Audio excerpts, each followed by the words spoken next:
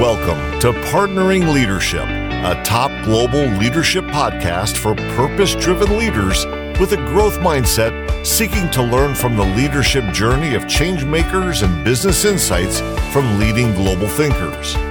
Tuesday conversations with CEOs from the greater Washington, D.C. region, and Thursday conversations with best-selling leadership book authors and business thinkers. For additional leadership insights and bonus content, visit us at partneringleadership.com. Now here's your host, Maja Tavakoli. Welcome to Partnering Leadership. I'm really excited this week to be speaking with Dr. Maja Zelihic. Maja, along with Dr. Diane Hamilton, is a co-author of the book, The Power of Perception. She was recently named Dean of the Forbes School of Business and Technology, University of Arizona Global Campus. So I really enjoyed this conversation, most especially about the influence our perception has to how we interact with others and lead as well. I'm sure you will enjoy the conversation and learn a lot from it. I also love hearing from you. Keep your comments coming. mahan@mahantavakoli.com. There is a microphone icon on partneringleadership.com. You can leave voice messages for me there. Don't forget to follow the podcast. Tuesday conversations with magnificent changemakers from the greater Washington, D.C. DMV region, and Thursday conversations with brilliant global thought leaders. Now, here's my conversation with Dr. Maja Zelihic. Maja Zelihic, welcome to Partnering Leadership. I'm thrilled to have you in this conversation with me. Thank you so much. Thank you for having me. Greetings to you and your listeners. Can't wait to talk about our perceptions, how they impact how we react to the world around us, most especially as leaders of organizations. But before we get to that, Maja, would love to know whereabouts you grew up and how your upbringing impacted the kind of person you've become. I was born and raised in former Yugoslavia, in Bosnia, Sarajevo, with parents and grandparents. I didn't have any siblings. So I had a very wonderful childhood, lots of support during my formative years, a household that was very much focusing on education and values of education. I had a very supportive grandfather in particular, who was a crucial member of my household as far as my upbringing and giving me certain values that I still hold dear to this day. Around 17, when I was approximately 17 and a half, I ended up, the whole country ended up in a war. And a few years later, basically, I ended up in a refugee camp in Austria and eventually immigrated to the United States. So came here as a refugee as well, in refugee status in the United States, started a new life. And I've been in the United States for 26 years now. That experience must have impacted you quite a bit, Maja. So that transition from that established family with your parents and grandparents to becoming a refugee, how has that impacted you and how has that changed your perception of the world? It was a significant trauma. There were many research studies that were exploring the concept of collective trauma, because sometimes when people experience trauma, they do it on their own. But I was experiencing it together with so many others from my country and the region. Doesn't make it necessarily any easier, but you do have a lot of support system, people that are going through similar circumstances that you do. It was a shock. It was absolutely devastating. My parents and grandparents did not follow me. So there was a fraction of that time that I was actually all alone. I was very special to my family. I was the only child, and there were certain things that were praised and valued in our household that were not necessarily needed during the refugee years. I didn't have many of the survival skills. I was poorly equipped to handle life on my own. A case in point, I didn't know how to cook at all. And here we are in this setting where we can alternate and use all the cooking equipment, but it's hard to use it if you don't know what to do with it. So I had to learn real quick how to be an adult. And I had to learn real quick that I wasn't necessarily as special as I thought I would. However, the love that was given to me, that incredible love and happiness that was given to me in my formative years, carried me through and gave me strength. And also instilling in me the values of education. As soon as I was able to get myself together, for the lack of better words, I was asking the Society of Austrians, I was a refugee in Austria in a camp, they were taking care of us and they were asking us what exactly are our goals. And I was asking them and begging them to go back to school. And they said, you can do that if you pass the German state exam, which was unheard of that one can do it in 2 months. The written exam was better than an oral exam, but somehow I made it through and I started going back to the university setting. That was a lifesaver for me because I think the strength and the love and the support carried me through for many years when these individuals who were so important to me were no longer around me, supporting me actively. That is so beautiful that the foundations they had laid in charging your batteries and giving you the right values were the ones that kept you going through, whether it was as a refugee and then eventually transitioning onto the States. Now, you also mentioned that you had to take the exam. Did you speak any German? Or in a couple of months, you had to gain mastery on the language too? They're not testing me on German now. I used to be incredibly fluent because I was going to the University of Leopold Francesca in Austria. But language is a living organism if you don't use it actively. But in 2 months, I would imagine I would get back to being fluent. No, I did not speak German. So what I've done is I've started learning for the written exam. Then there was a supportive Austrian family that kind of took me in for a little bit over the weekends. They were practicing my language. I remember seeing my name as I passed the written exam. I was celebrating, and then they're like, not too fast. You're going to have the oral exam. I started talking to a panel that was examining us, and they looked at me and they looked at my written score and they're like, you sound so strange. What's happening? They said, when did you arrive here? And I said, September. And I was doing the exam in November.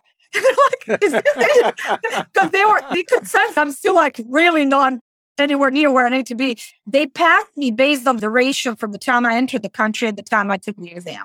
It is wonderful where they gave you that opportunity, but obviously you showed a lot of potential too. In a couple of months, mastering language enough to pass the written version. What got you to go back to school, want to get your PhD and become a teacher? I didn't necessarily feel in control of my story. One of the values here in the American society is the person being in control of their own story. I felt that I was constantly thrown into this current like a river. And I had to figure this out. So make the long story short, I was doing really well at the University of Austria, but I got the deportation notice, meaning that I have to exit Austria because the war ended. So I cannot continue my studies in Austria. I actually had no choice but to immigrate. I'm thrown again into a situation of uncertainty, having to immigrate to yet another country, not completing my studies. So I'm leaving Austria without my studies completed. I came to the United States again as a refugee. And I remember on a bus that was taking us from one New York airport to another. Don't quiz me which one to which one. It doesn't matter. But I remember asking a bus driver, can I go back to school here? Which actually amused all the other refugees on that bus. They're like, look at this crazy person with this question. She's asking a bus driver. And the bus driver in New York looked at me and he said, honey, you can do whatever you want to do here. And I was clinging to his words. Sometimes we make an impact on a person's life. Sometimes we influence their story and we don't realize the significance, good or bad. In this particular case, there's this one bus driver in New York. He had no awareness the impact his kind words had on me. And his words were, you can do whatever you want to do. And I came to Jacksonville, Florida. Actually, we immigrated here. And I went to the Lutheran Social Services and they were trying to place us for work because you have to work to be self-sufficient. And I asked, it's actually so funny and so naive now. I said, can I go back to school? And they said, we have to work first. And I said, but the bus driver said I can go back to school. And it's like, who's the bus driver? Ultimately, started working. Of course, I worked in the warehouse. I worked manual labor, good, decent job, very tasking. And then I started going to this high school. They were offering free English lessons. After that, I evaluated my credits from Austria, and then I went back to the community college. And that's how my educational journey started again. Maja, I love what you just shared. We haven't gotten to talking about perception, but there are a couple of elements of what you mentioned that I think are of tremendous value to all of our lives. First of all, you talked about being thrown in the river. To a great extent, that's a part of our lives in that some aspects of it we are not in control of. We are thrown into different rivers. Now, within each river, we have the potential to choose where and how we swim. I love that part of it.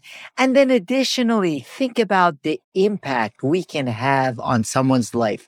That bus driver probably has not thought a second time about his interaction or her interaction with you. But that bus driver's simple comment changed your perspective on who you could become and what you could do.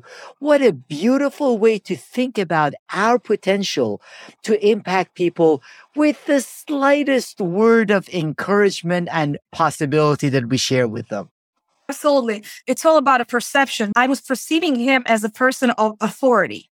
I'm not saying he he has no connection with the refugee program, but he was my person of authority in that bus. That was my perception. And based on that, I was engaging with him. And like I said, I'm sure others were like, what is going on? I love that story. So eventually you went on, you had the career. What was it that got you focused in on understanding that perceptions matter and we have different perceptions of exactly the same event, experience, or communication? What happened was I went from the warehouse into the banking industry, from the banking industry, financial industry, and stayed in the financial industry for quite some time. I discovered the love for teaching through corporate training. I was running a few different training programs for different financial companies. And then ultimately, I went full-time in the world of academia. I was not aware of the concept of perception per se, nor was I necessarily interested in the concept of perception. But throughout my life, I realized here in the United States, I was reacting with more caution to ordinary life circumstances. I had more paranoia, more fear towards certain settings that my coworkers had no issues with. And I was reading too much into managerial announcements, almost looking for the negative versus positive, because I was by the nature a pessimist. Now, it's so easy to put a label on oneself. You heard my story. People sometimes think that refugees or people coming from the war zone or people currently in the war zone, oh, they're so used to it. And here I am to tell everyone of your listeners, no, seemingly it happens overnight. Your life is changed upside down and your happy existence is no longer there and will never be there. It will never be the same. That is why I was a pessimist, because I was used to happiness being taken away from me. I was used to being controlled by people I don't want to be controlled by. So when I react to something seemingly insignificant in a corporate setting, that was the result of my life experiences and what had happened to me. I was not aware of the perception. It was years down the line in the academic setting when I started collaborating with my colleague, Dr. Diane Hamilton, and we were marginally aware that she perceives things more in the optimistic lens, more positive, versus me always being a little bit more negative. And Diane was always mentioning the concept of zebra with me. Maja, zebra. She also was telling me in any human interaction I have, I would go on a roller coaster. Someone is either absolutely amazing or, oh my God, they're the worst person ever. And Diane, you know what? The vast majority of the people are somewhere in the middle line. They're not good or bad. They're pretty average. So we had those discussions and we were joking around. And in my TEDx, I was talking a little bit how this came about. But ultimately, there was a disconnect between what I was hearing and what she was hearing. We literally one day took a notepad and we were on the phone and we were like writing things down. What was different between the two of us? Same education, actually almost identical, terminally degreed, same gender, similar in age, nothing significant to talk about. And I'm not going to say equally intelligent because who would be equally intelligent, but very comparable intelligence. So something different is off. It's the formative years and it's the life experiences that impacted us seeing reality differently. So that impacts our perception of the world around us, Maja. But everything can impact our perceptions. We have 8 billion people in the world, 8 billion perceptions. So what are the critical factors to think about? We were focusing on the corporate setting because we were creating the perception power index that was geared towards companies that are trying to evaluate the perception mechanisms impacting their employees. Why? Because they want to align the message to the business reality. They want their employees to hear the business reality. That is tied to motivation. That is tied to the performance effectiveness and ultimately productivity. That's the ultimate goal. So in order to be a global leader, because we were gearing this towards global leadership, one has to polish his or her perception. It's a live organism that can be worked on, and it's a toolkit that can also be absolutely changed. So we can only focus on some variables. The variables we focused on: culture, formative years, life experiences, society and its impact, gender. We were not spending too much time on age. And there's so many research studies talking about different generations. So we felt that particular area as well researched, they touched upon it not too much. Curiosity, because Diane is an expert in curiosity. Your curiosity impacts your perception quite a bit. So culture quotient, curiosity quotient, we call it regular intelligence and emotional intelligence.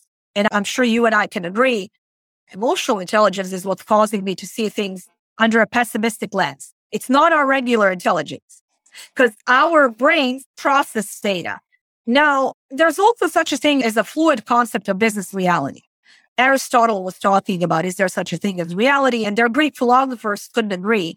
Or are we all seeing something different? I talked about Plato, an allegory of the cave. Are we chained to the walls of the cave? Puppeteers are moving objects. We're only looking at the shadows. Have I created the cave in my own mind that is only enabling me to see the shadows versus reality? So some of the variables that you asked me for are the ones that we investigated further, but there's so many more. And one of the most important things, and I know you are a big advocate of this, Maja, is that before we can try to relate to other people's perceptions, we need to first understand ourselves. And one of the challenges I find, and I want to get your thoughts and perspectives on, is that in many instances, people that become managers, leaders, and more experienced in organizations and move up in the hierarchies of organizations, the input that they get from the world around them becomes a lot more skewed. Therefore, their self-perception doesn't develop with their tenure and with their experience. If anything, their self-perception becomes more skewed as a result of them moving up in the hierarchy of the organization. So what do you advise to people and leaders in organizations to do in order to first uncover and understand their own perceptions better? What you're talking about is the first step of the EPIC process, which is evaluate. So when Diane and I were talking about this, you have to be self-aware. I know what I'm trying to project. So I'm engaging in this conversation with you. I know what I'm trying to project to your listeners, your target audience, and you also know what you're trying to project. I'm just going to speculate some common themes we can agree on. You want me to feel comfortable. You want the conversation to be engaging. Having hundreds of guests, you cannot say that you're equally interested in every single topic. So sometimes you're going to catch yourself faking interest, but doing it not in a manner where you're projecting that you're faking interest. No, you're going to force yourself to project really having an interest. You're currently, and the listeners may not be able to see, or you're nodding your head, you're supporting my points. So what you're trying to project right now, speculating, is support, warm and welcoming environment, engaging conversation, and making sure I'm comfortable. What I'm trying to project is being knowledgeable on the subject. I don't embarrass myself in front of the audience. You're not coming up with any gotcha questions, but I'm also not prepared for gotcha answers. And I'm also trying to be warm and welcoming to your audience members. And I'm also trying to be clear and concise, which is a big area of opportunity for me. So we have to evaluate our own self. Now, back to your question. The higher people go up the ladder, the less likely are they to get any meaningful feedback.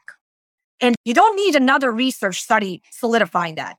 People are doing 360 feedback. People are doing this and that, but they're using the company servers. They're using the survey link that is tying them. Enter your email. It's going to be anonymous. Ultimately, I'm now in the leading position with a Ford School of Business and Technology. When I was a regular faculty, I probably heard more about myself than I'm ever going to hear now. Now, something happened to me this morning. I had this presentation in Beijing webinar, and I had one of my employees there, and my employee was there to translate, to help me if there's a need to translate or anything like that. And I was trying to put label what I think I'm projecting as a leader. And I was asking the audience, put 3 labels. And I was saying passionate, empathetic, something along those lines. And I said, let me ask Woody, he's my employee. What are the 3 words coming to his mind? Now, chances are Woody's not going to say anything negative, but his first label was trustworthy. I would have never put that as my first label. It would have been number 6 or 7, but that's what he sees when he thinks about me. He said trustworthy. Second label was workaholic. Now that, I didn't realize I was projecting that. So how insightful for me. Both okay labels. There's nothing wrong with them, but not what I'm projecting first. That is really important. So the one thing I encourage all of us to do, and I have to consistently do myself, is your first step that you mentioned in that epic process. It's evaluate. And in evaluating, we need to become more self-aware. And if we think we are really self-aware, then we are the ones that need much greater self-awareness, because the leaders that I found that feel like they really get it, they really are self-aware, are the ones with the biggest blind spots, that they are shocked when they truly find how other people perceive them. So digging in to become more self-aware is really important. The thing is, leaders that usually claim that they have an open door policy and they're really open-minded and this and that, those are the ones that want flattery the most. And they are the ones that have some narcissistic tendencies. I am still proactively trying to get feedback. I am aware of some of my areas of opportunities, but ultimately evaluate is something that you start within your own self. And yet again, you have to assess the audience, and that's the predicting step. So it's ethics. So the second step is predicting. I am predicting that hopefully you're receiving my message the way it's intended. So in a global setting, it's incredibly important, if I'm saying something, ensuring first and foremost, I'm not offending you. Second is making sure you understand me. So I'm counting on being able to predict your reaction. I was in a corporate setting and I was managing different training labs. I came into one and I just sometimes would sit in the room, not necessarily to micromanage, just to observe. And I'm noticing half of the audience is almost ready to fall asleep. Superbly discreetly, utilizing the first bathroom break, I approached my trainer, whispered, "It appears they need a lengthier break." She looked at the training manual and she said, "I still have to cover all these 10 pages. I said, "You're not covering anything. You lost your audience." She was so focused. She's a good trainer, but she was so focused on her task that she had zero understanding of her audience. She did not predict what others are receiving. And she looked at me, she's like, "Are you serious?" I said, "Do you love them?" I said, "Right now, you can cover the whole manual. They're not listening to you." Those are the tough things in a business negotiation, predicting the reaction of another company and another partner. So for that prediction, you also emphasize the need for curiosity and empathy, which are key parts of that emotional intelligence. How does empathy play a role in greater ability for prediction and understanding perceptions? Prior to this interview, you were kind enough to take some time with me for us to get to know each other, which I think is terrific because you don't want to get to know each other through the interview. Sometimes that's not the best approach. You shared a little bit of your story. I shared a little bit of my story. Based on my heightened sense of empathy, I made a prediction that my story will resonate with you. I do feel that my story is compelling enough. I'm predicting. Yet again, am I certain? No. I'm predicting my story is compelling enough to resonate with many audience members, but I'm very certain it's resonating with you.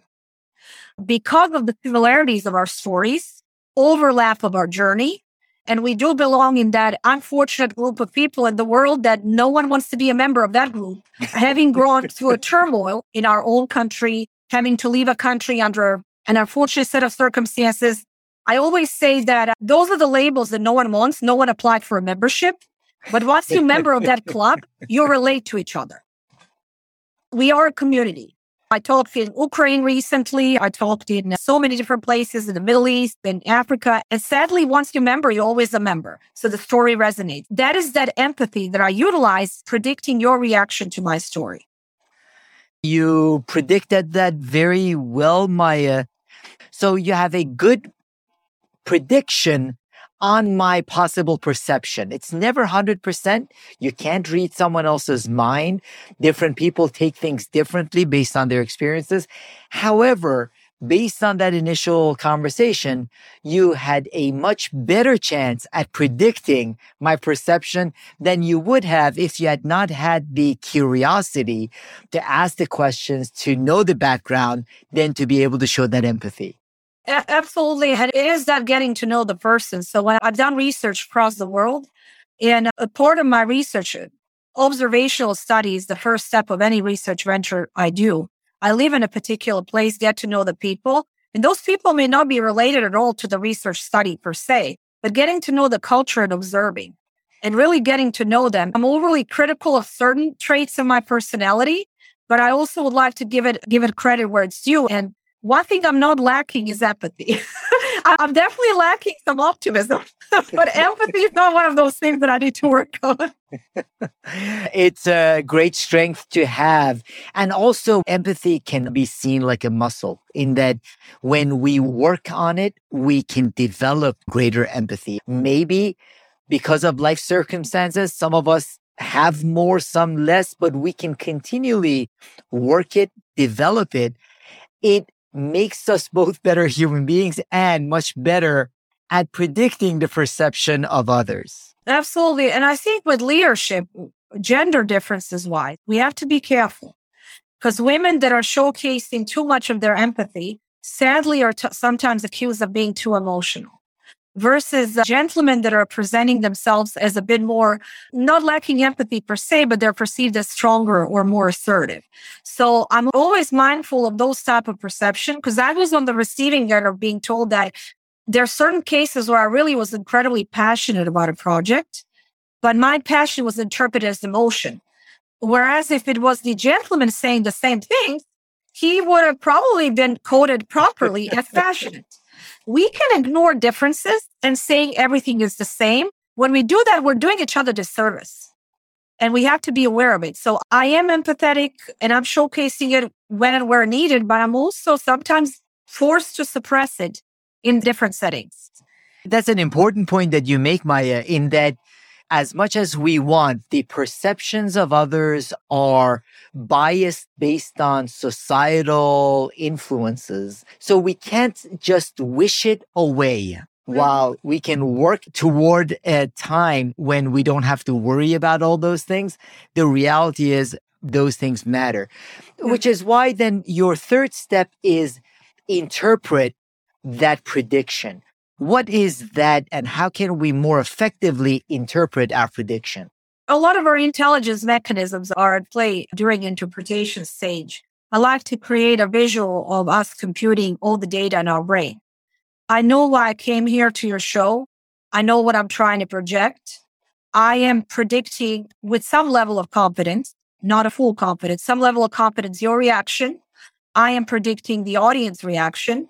I'm computing all the data and I'm making decisions. Which direction am I going to go with as we move forward with the interview? Which topics should I cover moving forward? So I'm not really making any decisions during interpretation phase. So if you're negotiating, you're at the negotiation table. During that phase, you're literally looking at your quote unquote opponent, studying their facial expression, trying to figure out if your message was well received. You're predicting what their reactions are going to be, and you're gathering data, getting ready for your next move. So you're in the phase of the data gathering. You're computing everything. That is your interpretation. You may not act at all during that stage. You're prepping for action during the correlation phase. Let's say in a scenario of business negotiation, at that point of time, you're going with a proposal. Or at that point of time, you're walking away from that meeting. In a personal relationship, you are deciding to go on a date with this person. Or I will never see you again. And a lot of times the decisions are not that drastic. You may just decide to change the location or something like that. But ultimately, that is when you're actually taking action. So the epic is evaluate, predict, interpret, correlate. Now, we are not aware of this process. And there's no way you and I are interacting. You're like, okay, now we're predicting. Now we're interpreting. That'd be silly, right? We go through this process without realizing we're trying to move perception from subconscious process to more awareness, at least in a business setting. There is a place for that feeling. There is a place for charm. But you cannot run on the strength of your own charm and gut feelings in a business setting in a long run, especially globally. So one level of it, Maja, is our understanding of ourselves, our self-awareness. Another level is that ability to have greater empathy and connect with others, whether it's the prediction and then the interpretation. and correlation in relation to that. Now, when leaders are reflecting on this and they're looking at interacting with a team or a group of people, what are dynamics and factors to keep in mind when you're dealing with a group beyond and besides just your own self-perception? Some of the companies that we were working on, they were administrating a perception index, trying to determine how their employees perceive reality. Short of perception index, you are starting to get to know all of your employees. There's a lot of these things where people say, this is just business, this is nothing personal. You have to get to know your employees. If you're approaching everyone with one size fits all approach, if all of your business communication is dry and just sticking to the facts, you are going to miss a big segment of your audience.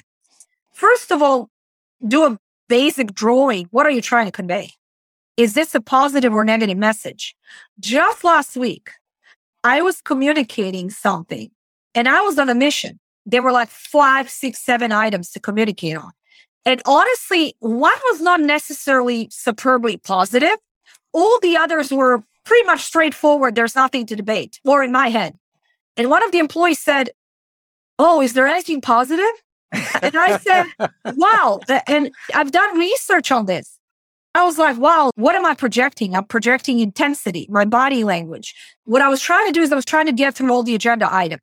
If you're going to come across too strong, too assertive, too intense, the receiver hears something that just the pure facts, nothing to debate, all of a sudden is perceived as negative. So that is what leaders have to do. They have to constantly keep themselves in check, being aware, observe, not trying to squeeze in 17 items in one meeting like I've tried. And also getting to know your employees. You mentioned something. I've seen many leaders, high-level leaders, that are absolutely not aware as to how they come across. They have zero awareness.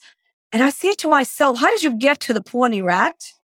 Having zero awareness. You only had these group of cheerleaders trailing behind you, and no one ever told you that there's some opportunities for you.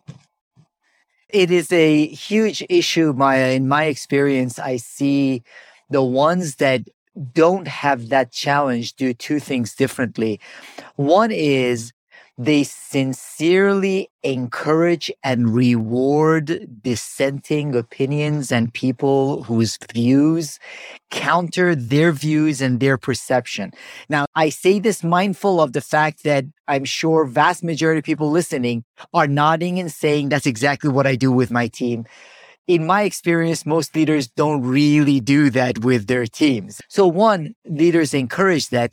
Two, having a trusted advisor also helps, because there are a lot of times when we don't have the ability to question and view our own impact on others. So someone that can push us can really help. It's so funny that you mentioned trusted advisor. I wasn't even thinking of mentioning it. I do have a few employees that I can call and say, how was this message received? Did it go well?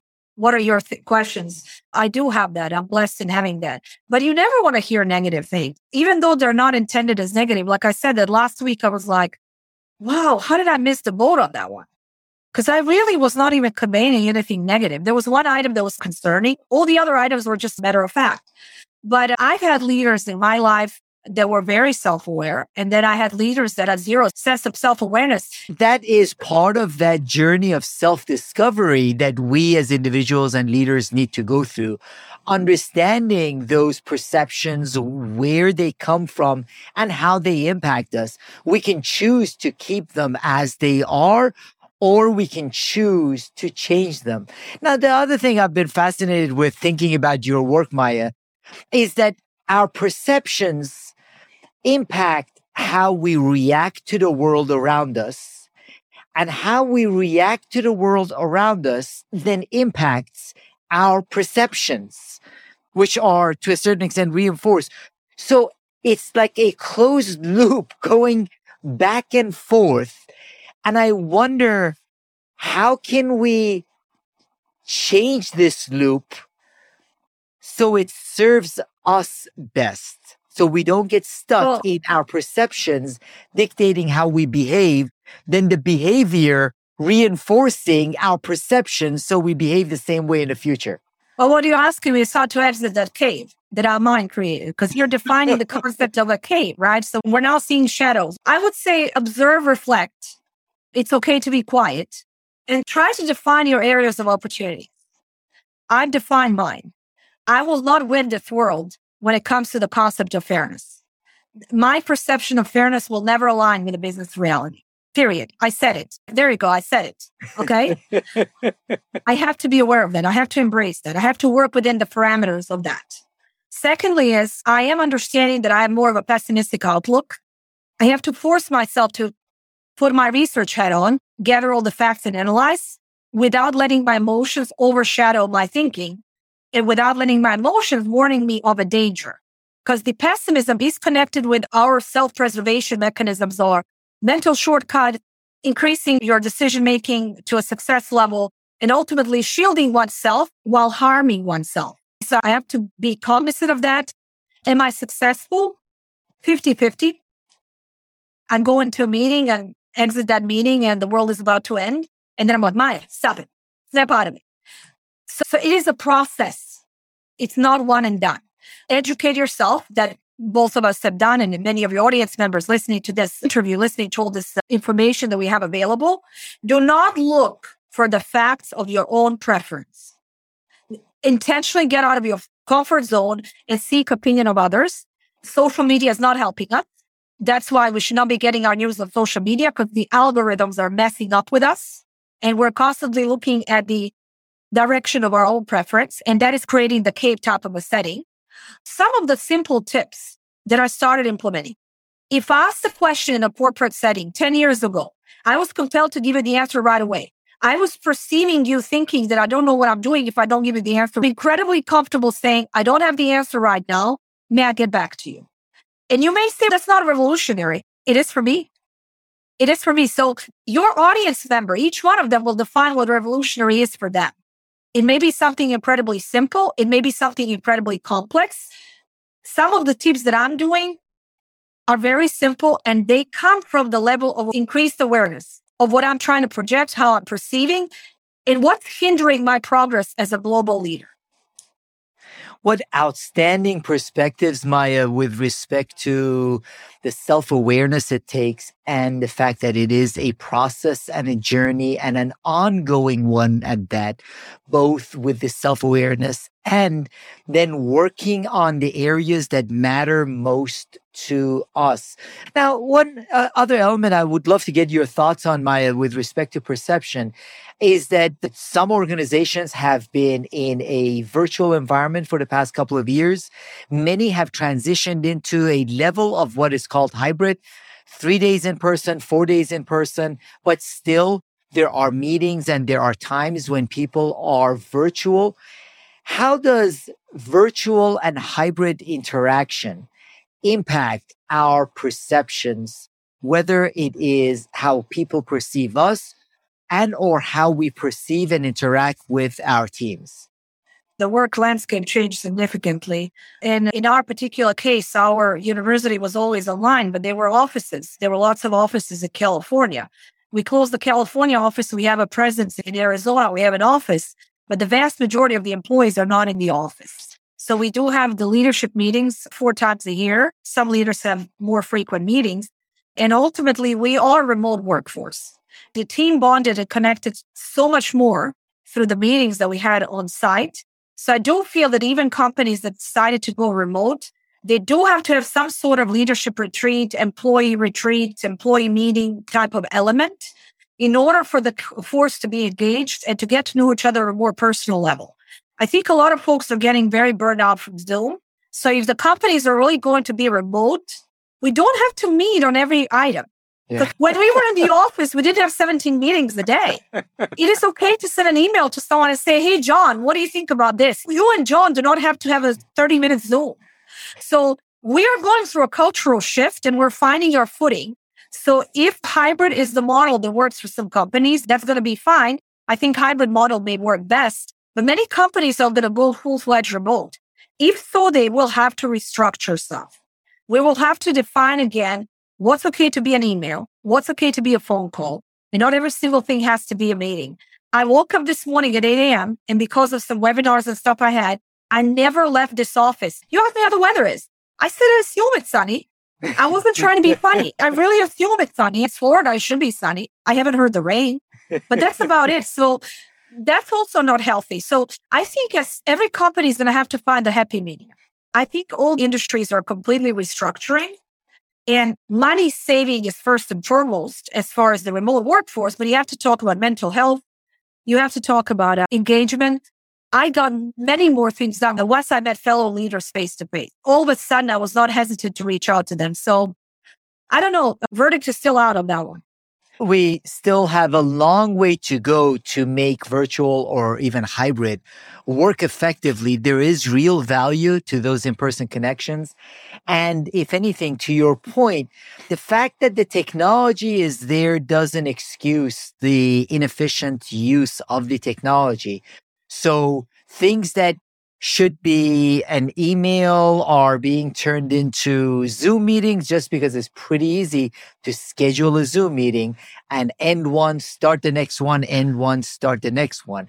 So if organizations are in a hybrid or virtual environment, they really need to reflect on that work process and not rely on the technology the way we have relied on it over the past couple of years. At the beginning, people used it to work with each other and to connect with each other, which was wonderful. But what has happened is people are overscheduled with meetings.